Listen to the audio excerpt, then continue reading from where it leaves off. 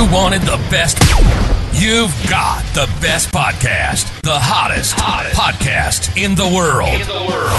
The Chris Voss Show, the preeminent podcast with guests so smart you may experience serious brain bleed. The CEOs, authors, thought leaders, visionaries, and motivators.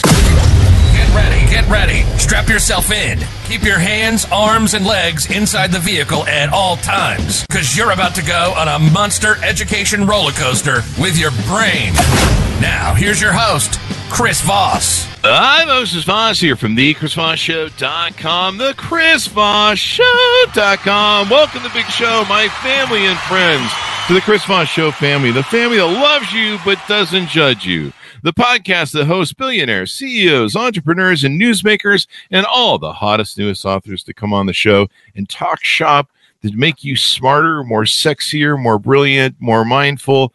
And, you're going to walk away from the show going, darn it, I know almost everything there is to know. There's over 15 years of podcasting that you can take and do. We just got done doing 655 podcasts in the last year. What more do you people want from me, damn it?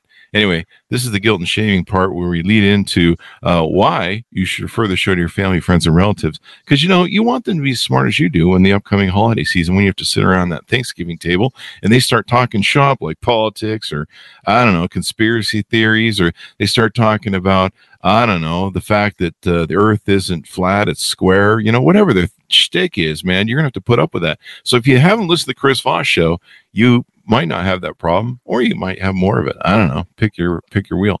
Go to goodreads.com/Chris Voss, youtube.com/Chris Voss, linkedin.com/Chris Voss, and TikTok, Chris Voss 1. We're trying to be cool over there. We have an amazing gentleman on the show, and I'm excited to talk with him today. He's actually a retired captain of U.S. Navy ships, and I love our military because the leadership, of course, is my wheelhouse, and what they teach our military folks on leadership is just astounding, and I always find it fascinating. We've had a number of other captains from the U.S. military on the show, and all of those people. So we love having them on the show. We love appreciating them for their service. We're going to be talking to him about his amazing books, and he's got a new one coming out and a few other ones we'll be talking about. His latest one is called $1 Million Influence: How to Drive Powerful Decisions Through Language, Leverage, and Leadership. Gene Moran is on the show with us today. He'll be talking to us about this amazing book and his other books and what he's got coming up, and kind of the State of the Union, as you were. He is the president of Capital Integration, an award-winning defense lobbyist and consultant. He's a retired Navy captain and former corporate lobbyist. He now guides companies through the complexities of federal sales, and his client results measure in billions, as what's his face used to say, the scientist, of dollars. Gene's initiatives have been implemented by Congress, the president, and the executive branch. They like him over there.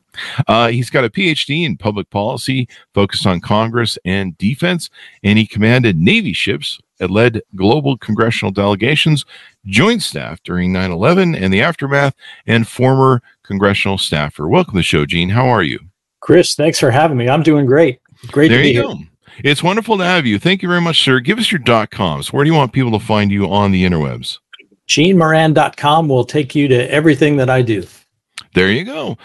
So let's lead off with your book, $1 Million Influence. I know there's a new one. When is the new one coming out so we can get a tat up on that? Sure. The next one comes out in November. That one is called Government Deals Are Funded, Not Sold.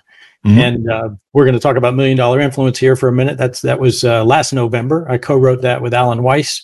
Alan is a globally recognized business consultant. I'm a recognized and award-winning lobbyist and expert in the defense part of the federal government. And we recognized that we had a lot of information between us about how people miss opportunities to exercise influence that is immediately within their reach. And they sit on the sidelines and assume a position of frustration as opposed to exercising influence that they could. There you go. And this is important for companies that want to do business with the government, want to influence them. I want to influence a few people over there, mainly for them to leave my job. You want to see my Mitch McConnell impression? Bring it on. That's about it. I don't want to do the full It 30 goes seconds. quiet. Huh? That's it. Yeah. You just stand at the screen and just go numb, which is interesting. Anyway, people Well, we can listening to this on the podcast we go, can what talk happened? about the age of some of my congressional audiences if we want. But There you go. We'll get into it. Let's first dig into your book. Give us a 30,000 overview of the book, $1 Million Influence, and what's inside, if you would. yeah, what's inside? It's about 120 pages of golden nuggets drawn from experience of engaging audiences around the world. Alan Weiss is as I said, expert business consultant, worked with top countries with both U.S. and global footprints, public, private, you name it. My focus is on the Washington arena, executive branch, Congress, the Senate. So that executive branch is big. I try to focus on defense. Sometimes that brings me to the White House. But what we collectively recognized was that a lot of people really don't even know how to approach these situations that make them a little uncomfortable. They never quite figure out how to deal with ambiguity. So they come up with a script. They rely on a script. And when real life makes contact with that script, they lose their way, or they might have a freeze up moment like you just demonstrated. And so what we try to show is the many different ways that you can prepare before you ever have an encounter with somebody with whom you're trying to influence, or whatever organization you're trying to influence. Mm-hmm. There you go. And you talk about several facets of language, leverage, and leadership, how to utilize them. You talk about how consensus building is something to live with, not something to die for. What's going on in that company if you're dying for it? What's that about? Yeah, we don't live in a world of absolutes. Although sometimes the political dialogue may lead you to believe that, or the media representation of an issue may lead you to believe that. But really, you're not ever going to get everybody on board with your issue or your proposal, and you really shouldn't be trying to. And to that end, that means there are people that you should be ignoring that may be on the other side of whatever your issue is. Mm-hmm. Could be a local commission, city commission, or council, or county government. It could be the big federal government. It could be a specific agency. It could be a business counterpart with whom you're negotiating. Mm-hmm. There are people who don't have authority or the ability to make a decision, and so it's easy to say no, and you'll find that many people will say no. But being able to recognize who matters and who doesn't matter is a big part of the game before you ever make the approach. There you go. And you talk about the scientific and magical contrasts of language. Why is that important in gaining that consensus? Because, like you mentioned, consensus is probably a big deal in government, because you have people on sometimes two political sides, and you've got to try and somehow figure out a way to get, government to work down the middle somehow. I used to use a phrase on active duty when I was commanding ships and teaching leadership by actions with my subordinate and team that would be rising to new leadership positions. And I would say words mean things. And so you have to be thoughtful about what you're even saying. And many people have a habit of just sort of thinking out loud and hoping they're going to get to the end of the sentence the way they want to. The comedian Jim Gaffigan has a great little setup on this concept, but too many people think out loud as opposed to thinking and then speaking with authority and with clarity and with brevity. Alan Weiss, who was the co-author, he is a master of language and has worked very hard throughout his life to develop his vocabulary. And I'm not suggesting that you have to be somebody who drops all sorts of word bombs on people to show how well educated you are, but your words have to be tight, and they have to have meaning in the way that you intend. And ideally, you're going to be able to tell a story with your words in a way that allows people to come to their own logical conclusion, as opposed to you having to sort of beat them over the head or push them into a situation or a corner. And language is important because I think you're always, as a CEO, as a leader, whatever you're doing. I mean, a leader can be a parent. The way you communicate and how you communicate and its effectiveness is really important. Like, I had to learn that as a leader, where if I told someone to do something in a certain way and they did it wrong, I had to take ownership and go, I probably instructed them wrong, or I didn't follow through to make sure that they fully understood the communication I give them. And many times that was it. There was some sort of failure breakdown in my communication to them. Maybe their level of interpreting data is, might be auditory, kinesthetic, or maybe that, somehow it just didn't fit right to them. And some people need more communication than others. Some people need a lot more, like a pink slip there and thrown out the second story window. But that's another. Chris, what you just did there was you took accountability for your part of the conversation. Accountability. And accountability is a critical part of leadership that is often lacking in the corporate situation. We know what authority is, and do I have the power to make a decision or to control an outcome? Accountability is the ownership of that decision, and ownership to include, was it somebody 2 or 3 layers down within your organization that was acting on your behalf?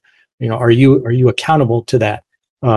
In the military, particularly in the Navy, command of Navy ships is the perfect example. A captain has absolute authority within certain boundaries that they have to run the ship by, but they also have absolute accountability. And we see captains of ships relieved every year, probably a dozen or more, for some sort of failure that takes place under their command. It could be some mechanical issue. It could be some procedural violation. It could be a personnel issue. It could be a personal indiscretion. But those shortcomings are meted out through a very strict accountability. And that's a part of uniform military culture. I don't see that as clearly defined and as strongly enforced in corporate America. Oops. I'm not hearing you, Chris. There we go. That's why we need more people like you and me telling people and teaching leadership. You more better than I, because it's astounding to me. And the more I've studied it and learned about how our military teaches leadership and how we, have the best military in the world, you really see the difference when you see like a war with a different sort of a military structure, management structure per se, in the Russian war with the Ukraine, and what a difference it makes, in the structure, and then being able to have that, where teams can command on the ground or can take command and lead if, there's a breakdown in the chain of command in the theater of war or the fog of war, that a unit can take and act on its own. And so it's really amazing to me how we teach leadership in our military and what a difference it makes in the quality. I think like China is still trying to figure out our perfect model. And I think part of it comes down to the human will and the human spirit of, what people fight for. I mean, our military and our people in our military, believe in freedom, the American way. There's an idealism there. And you don't see that in Russia with the people who've been conscripted for that war, where they're just like, we don't want to go do this. We don't care. And it's very different in getting the hearts and minds of the people behind it. A principal difference, Chris, is that the U.S. soldiers, sailors, Marines, airmen, guardians, they take an oath to the Constitution. Mm-hmm. And within our military, we see a very robust enlisted force mm-hmm. that also values leadership skills. Mm-hmm. And so our enlisted force is able to operate independently within boundaries and within a commander's intent. You don't see that in those other the militaries of the other countries you mentioned. There you go. And you write about the fundamental difference between accountability and authority. What's the separation between being self-accountable as a leader and wielding authority, I guess? Yeah, I think self-accountability comes down to, how have you imbued values? How have they been passed to you? what is your understanding of where you are in the organization. There's a certain amount of self-discipline, and we see people fail for personal foibles. It's a Shakespearean concept. It goes back hundreds, if not thousands of years, where sometimes we can be our own worst enemy. But learning how to put an organization or a goal above self is a critical aspect of understanding how authority fits into the overall leadership construct. There you go. The other thing you talk about in your book that I think is really important in today's world, because even though the world's moving faster, we have these fast-talking people that are just trying to close deals fast, not build relationships. And so you talk about people are making unwitting sacrifices that are vital needs to gain minor and temporary, bright, shiny things. They're looking for small wins over big wins, and trying to influence fast talk. And you talk about constructing your language that applies within a specific context. Tell us a little bit about how that works, and how to not lose the game over the quick and easy shiny things, and look at the long ball. Yeah, a comparison might be, and this is not to knock car salesmen, because there are some expert car salesmen who have lifelong customers. There are many car salesmen who don't have lifelong customers and don't stay in car sales as a career because they treat it as a quick sale, and they might bend parameters of the deal to make the quick sale. My day-to-day work in lobbying and exercising influence in government to try to shape better outcomes that will lead to good government requires a long view, in part because it's a long process. The budget process takes as many as 3 years to move through for any given year for a budget to develop. And over time, I will have to come back to the same people sometimes, multiple times over the course of my career. Some people stay put in government for a very long time.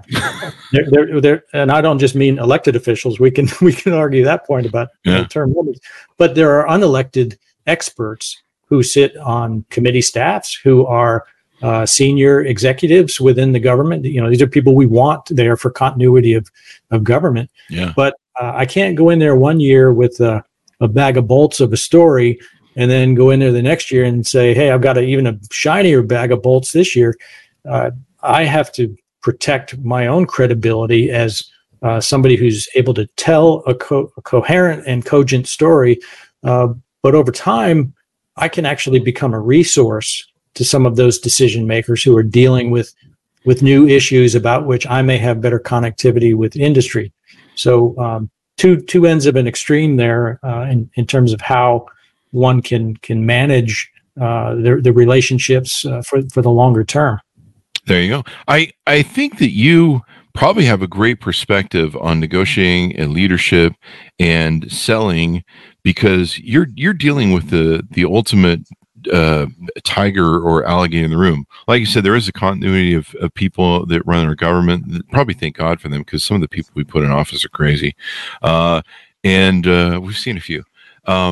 But they're lifelong career people that are there running the Pentagon or running different formats of the federal government and stuff.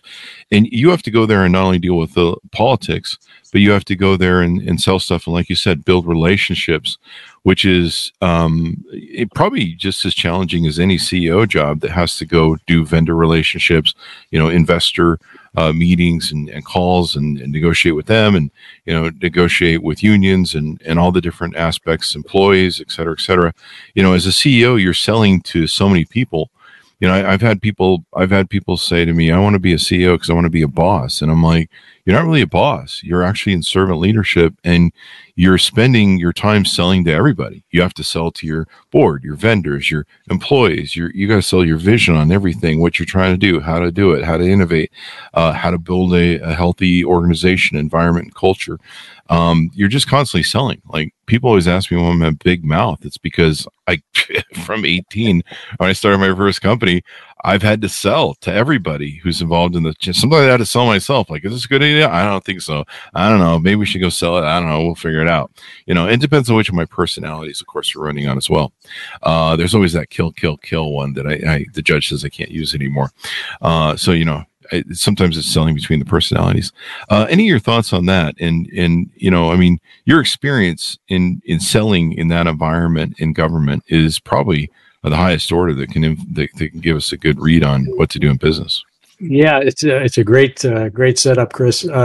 When I was on active duty, I was one who did not communicate with industry. I couldn't imagine myself ever being in sales. I wasn't really looking outside the lifelines, so to speak.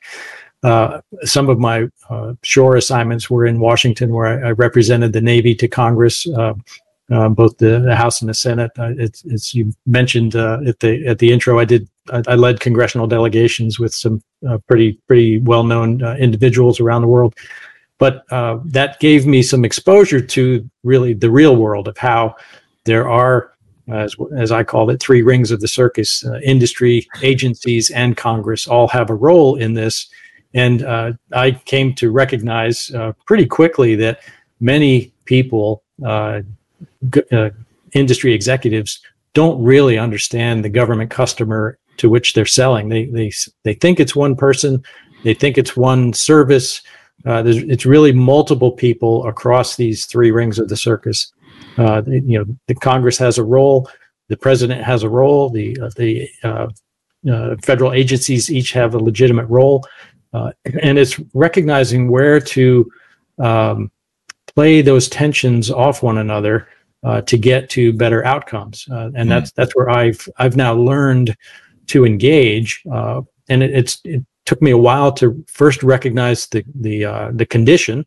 I really had it hammered home when I was a corporate lobbyist, and I saw industry executives coming to Washington who thought they knew what they were dealing with, but it turned out they really didn't. And that opened up doors for me to see, hey, I can go help people, and that's what I do now.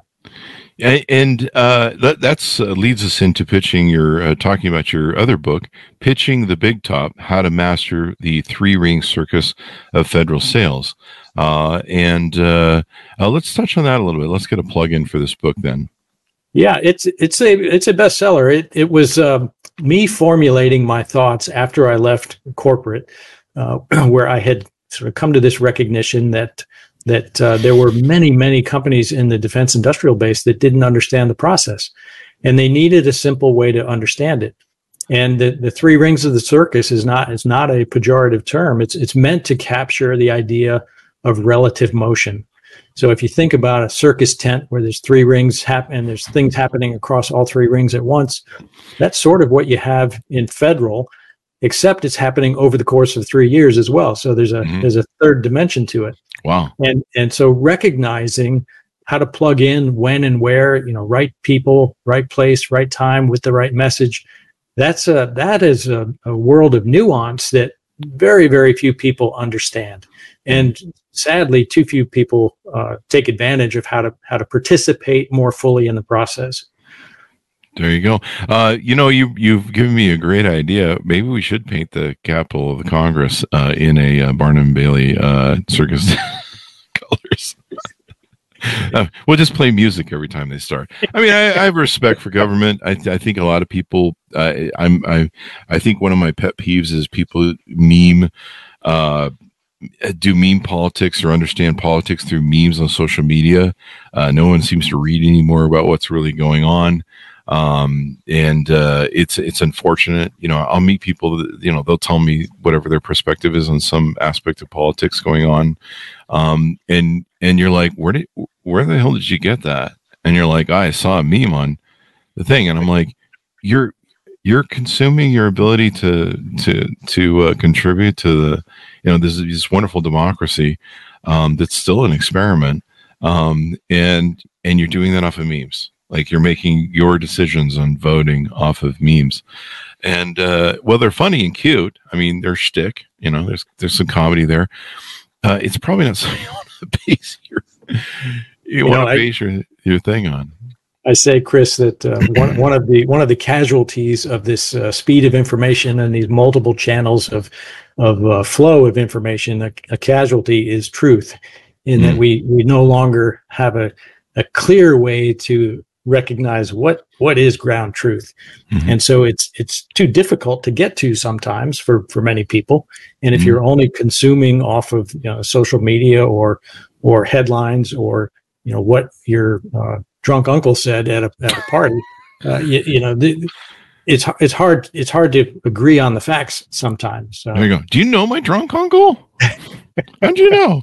No. I think I am that guy now to some of my family.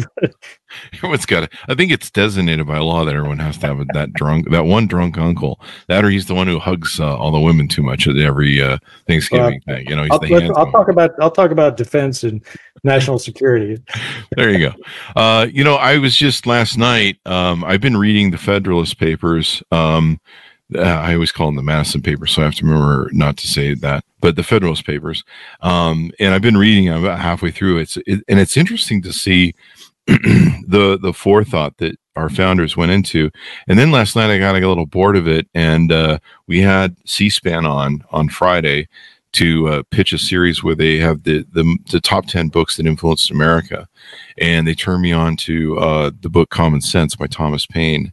And so I'm about halfway through that last night at the gym, and what extraordinary reading, and the vision that people had into what this country is. And boy, if they could see us now. So, Chris, think about the Federalist Papers and what they were. Yeah. So they were, a way to explain to the people what this new government was going to be about and how it might work. And so they were the then version of a TikTok clip, something that was short and digestible in its day, that could help people understand what kind of government would evolve. Mm-hmm. And the vision behind it was extraordinary. I mean, hearing Thomas Paine talk about, the potential failures of being still attached to Britain. And one of the things that was really profound last night was he makes the play that, Britain's an island. We're a continent. Like, why the hell are we messing with them, dude? It's like, we don't need them. We're a continent. And it was really interesting, the perspective of that. I was like, wow. But it's interesting that we did recognize, though, that we needed to have lines of engagement with other countries. So, ambassadors were designated, and people would take state level messages forward.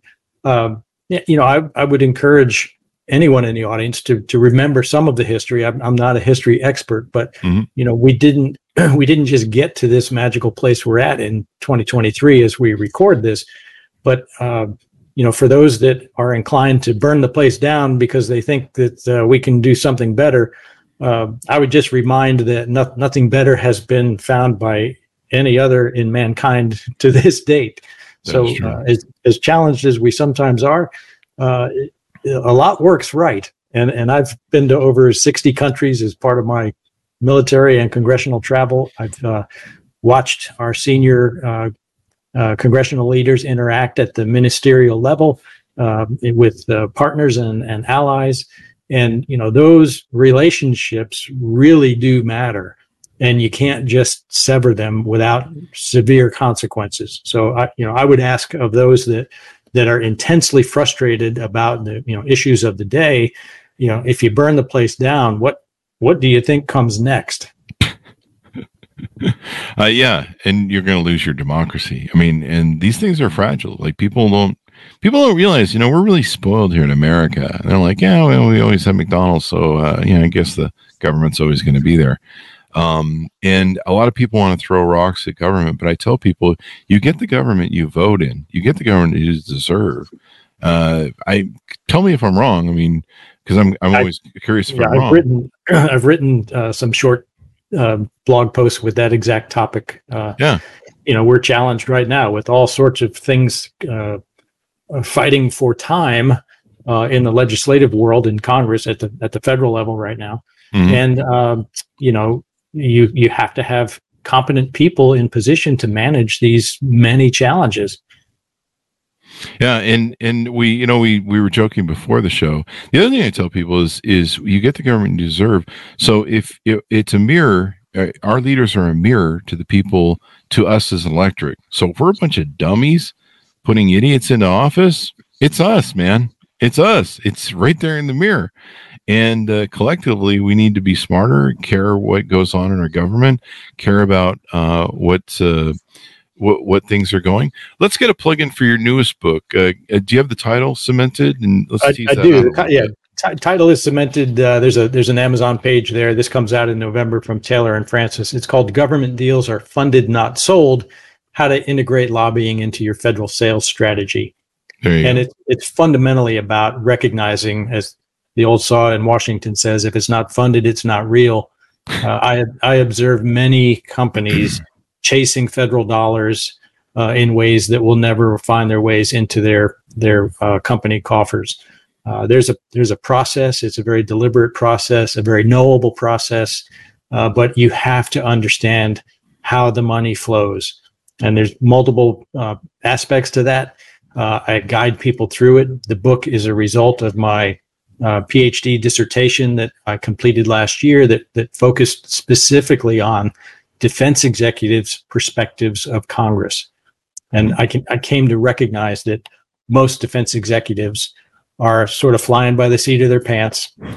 They are using their fairly narrow networks and mentors to guide them along, but they really lack awareness of how the process works in a deep way. And I can take a line of questioning 2 or 3 layers deep with most defense executives and find that they really don't know as much as they think they know.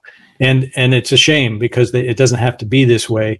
And it contributes to some of the waste that we see, contributes to some of the decision-making that we see. Sometimes we assume people of a certain age or seniority or set of experiences carries with them the similar level of expertise. And I confirmed that is clearly not the case. Expertise is something very different from experience. So I'm excited about the book. I think any executive could learn from it. You don't have to be in defense, but it's more about how to approach the government more thoughtfully. There you go. And just approaching probably anybody thoughtfully in negotiations and sales and influence and trying to get stuff done, because that's a lot of what you're doing as leaders. You're trying to influence other people to do their best work. But it's interesting what you talk about, because that leads back to how you talk to people when you go 2 or 3 different levels down. You find that maybe they're not quite as adept, or you mentioned people go to government and don't have quite the knowledge base that they need. And you talk about the shiny things and doing flea market trade-offs to just strike deals that are short-term, daily basis sort of nuances.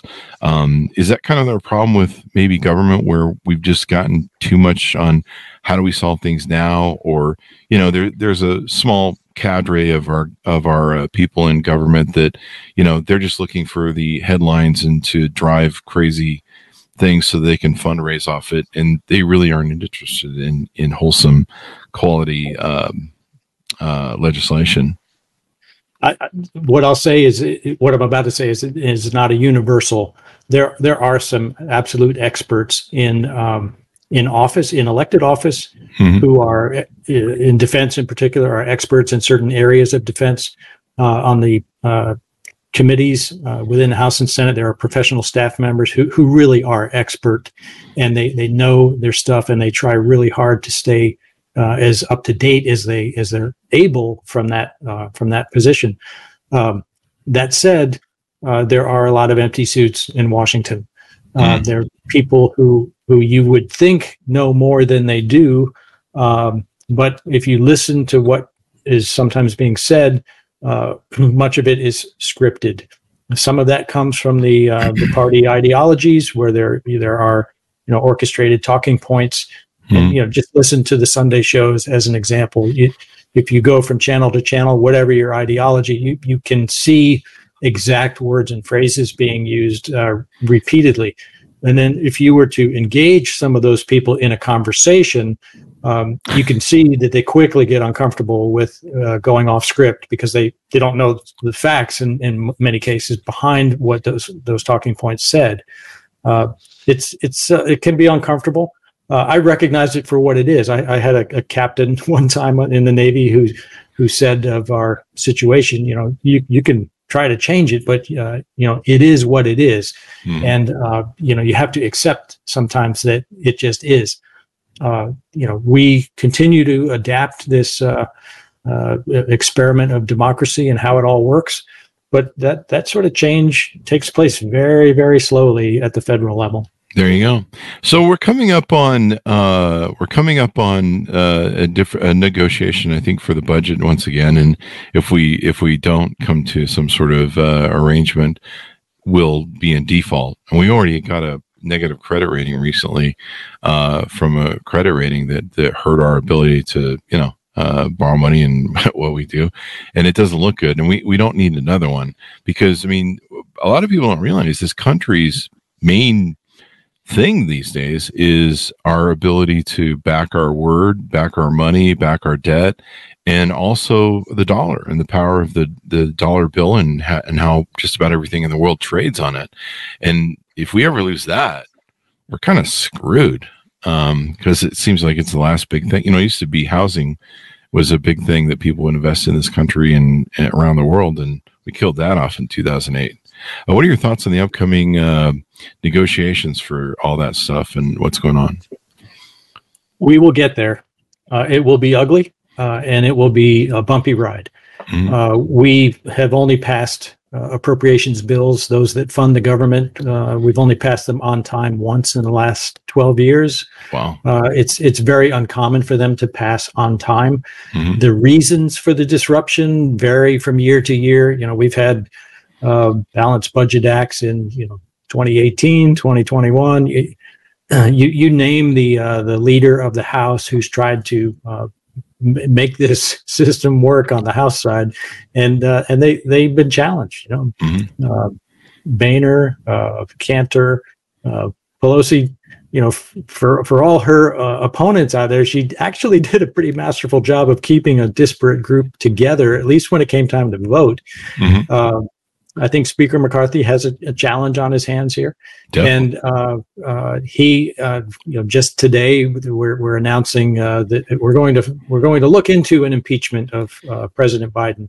That's different than bringing an impeachment to a vote, which I don't think could be done successfully. But what these sorts of communications do is just cloud the water and stir up the muck so that people have a difficult time understanding what's really happening. Speaker McCarthy came in with the idea that everything was going to pass through what's known as regular order. All the bills would come through subcommittees and committees, be voted on the floor, and then be conferenced with the Senate. So far, that's not happening. He will be challenged to live up to that promise. The Senate, I think, is trying to help him out right now by bringing some funding bills forward. The Senate has, in fact, moved all 12 of its appropriations bills to the floor. They're ready to put some heat on the House, and that should give Speaker McCarthy some leverage to show his more boisterous part of his caucus that, hey, team, that end game isn't going to happen. We need to make a compromise. This will take at least until Christmas, I would predict. Will we have an actual shutdown? A month ago, I would have said no because leadership was publicly committing that they wouldn't. Today, I would say it could happen. But what I tell my clients is, a shutdown means different things. All the lights don't go off. The plants actually do get watered. There are communications that take place. There are people who are essential to government that stay in place, but it's incredibly disruptive. Yeah. And the real calamity is that the decision makers are forced to a place of analysis and isolation. They have to wait for Congress to do something before they can decide on the most appropriate course. Long answer, it's actually a complex issue. We will get there. It will be bumpy. Yeah, and I think we need to all demand, as Americans, a better system, better leadership, better finding a way to reach across the aisle and stuff like that. Back to the old days, pre Newt Gingrich. The old Tip O'Neill style and things like that, where you try and find consensus, you try and find a way to work together. There's always going to be politics where you sling shit, but when it comes down to legislation or disasters or something like that, as we go out, one last final thought I have on you, because this is really important to me. And I think a lot of people discount it. The U.S. position in the world and our military or lack of military readiness to defend it. Why is it so important? I mean, people are like, we have all these bases on the world. We spend all this money on military. Why is that important? And they just don't get it. So, from your mind and thoughts, what is the summation of why it's important? Yeah, well, I think when there is not a leader in the globe, that vacuum will be filled, and it's often not filled with positive thoughts. We rely on strategic lines of communication for our supply chains. We can say that they were tested maybe to an extreme during COVID, and we found some things that we didn't like. But fixing supply chains doesn't mean disconnecting from allies and partners. No one country can do this alone. We are in a position of military readiness. It's my belief that we need our intelligence to hold. We need our soft power of diplomacy to be a critical piece of our overall picture, and we need the economic ties. These are traditional tools of policy, in intelligence, military, diplomacy, economics. They all fit together. Our military state of readiness is documented this year by the General Accounting Office, by individual service secretaries, by hearing testimony, by think tank war games. We are not as ready as we were 5 years ago, 10 years ago. We have a readiness challenge. And so if those other means fail, we're going to have a problem. Yeah. And that problem will definitely strike home. Definitely. I mean, a lot of us as Americans just kind of believe that what's always been there and the safety net that we have, and we don't understand the what goes into that safety net and keeping that power position in the world. I mean, the China, to my understanding, has built the largest navy now in the world, and I think someone on the show said that they're building their navy at the rate of what Australia is growing at with their navy or something. It's moving at a very fast pace that they're moving. They're of course hacking our leaders. They just hacked one of the State Department people who went over. As she was going over, they hacked her email, which is extraordinary from the moxie of that, or it's just extraordinary to think about. You're like, seriously? But trying to make sure that the Taiwan issue is a big issue with semiconductors. I mean, I think it's 85% or 90% of semiconductors are made in Taiwan. And that's not something we can change quickly. Yeah. It took us a long time for that capacity to grow and congregate at Taiwan. Mm-hmm. We have a reliance on critical rare earth material that is just not available in the U.S. It doesn't exist in the U.S. Mm-hmm. So it has to come from somewhere. Much of it actually comes from China, as relates to battery architecture and high-end magnets. Mm-hmm. Those are just realities of the globe.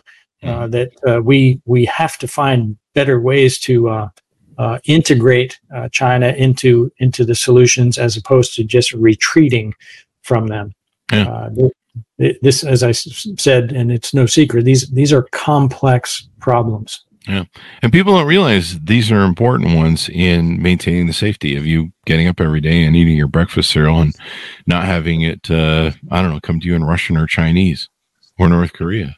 So I hope it doesn't take a significant external force to awake us to the reality, but history suggests that it probably will. Yeah. The one thing man can learn from his history, I always say, is man never learns from his history. And that's why we go round and round. But I think hopefully people will take note of, sadly, the Ukraine war with Russia. I think a lot of people were kind of like, oh, we don't have wars anymore. We don't have to really worry about this stuff anymore. And you can see what's going on over there. And you can see that, if it wasn't for the Ukrainians putting up a good fight, certainly I think the intent from some of the intel was that he was going to go after the NATO countries, and that would have, Finland, Sweden, who weren't NATO countries at the time, it would have crossed some lines that probably would have put us back into a world war or nuclear war, if anything. So the danger still is there, and whether it's a young democracy that is still an experiment that zigs and zags, as President Obama put it, we're still trying to find our footing, and this thing can go at any moment. We saw democracies like Hungary fail over COVID and turn authoritarian. I mean, these things can disappear overnight. We came very close to that on January 6th and may still. So I'll give you our final thoughts as we go out. Pitch your books and your wares and your final thoughts and everything. I'll take two cracks if it's okay. There's a big part of the electorate who has only known a nation at war, and those wars didn't necessarily appear to go our way. And that same part of the electorate is a little bit removed from some of the outcomes of World War II that established this basic world order that we've lived with in, I say, relative peace for over 75 years. So there are many who don't understand what it took to get to that, and that's a shame. I think to the degree that we can preserve that would be very helpful. As you can tell just from the scope of this conversation, Chris, although I help companies achieve great outcomes in Washington and help them bring their products and services to get to a better government solution in whatever the situation is, it requires that I maintain a pretty close understanding of what is happening, with the budget, with the movements of government, what issues are being discussed. All of these issues have depth far beyond the headlines that we see every day, and I try to stay in touch with that so that the clients that I work with don't have to track it so closely, and that they can know that they're ready to participate at the right place and time. There you go. Well, it's been wonderful and insightful to have you on the show. And people should check out your books from all walks of leadership, because leadership training is something I love consuming leadership books. Giveshare.com so people can find you on the interwebs, please. Sure. GeneMoran.com. There you go. Gene, thank you very much for coming on the show. We really appreciate it. Thanks for having me, Chris. There you go. And thanks so much for tuning in. Go to goodreads.com/Chris Voss, LinkedIn.com/Chris Voss. Watch for this on the LinkedIn newsletter. Go to TikTok at Chris Voss1, and I think it's YouTube at Chris Voss. Thanks for tuning in. Be good to each other. Stay safe. Order up the book where refined books are sold. You can get $1 Million Influence, How to Drive Powerful Decisions Through Language, Leverage, and Leadership, available now. Thanks for tuning in. Be good to each other. Stay safe. We'll see you guys next time. All right.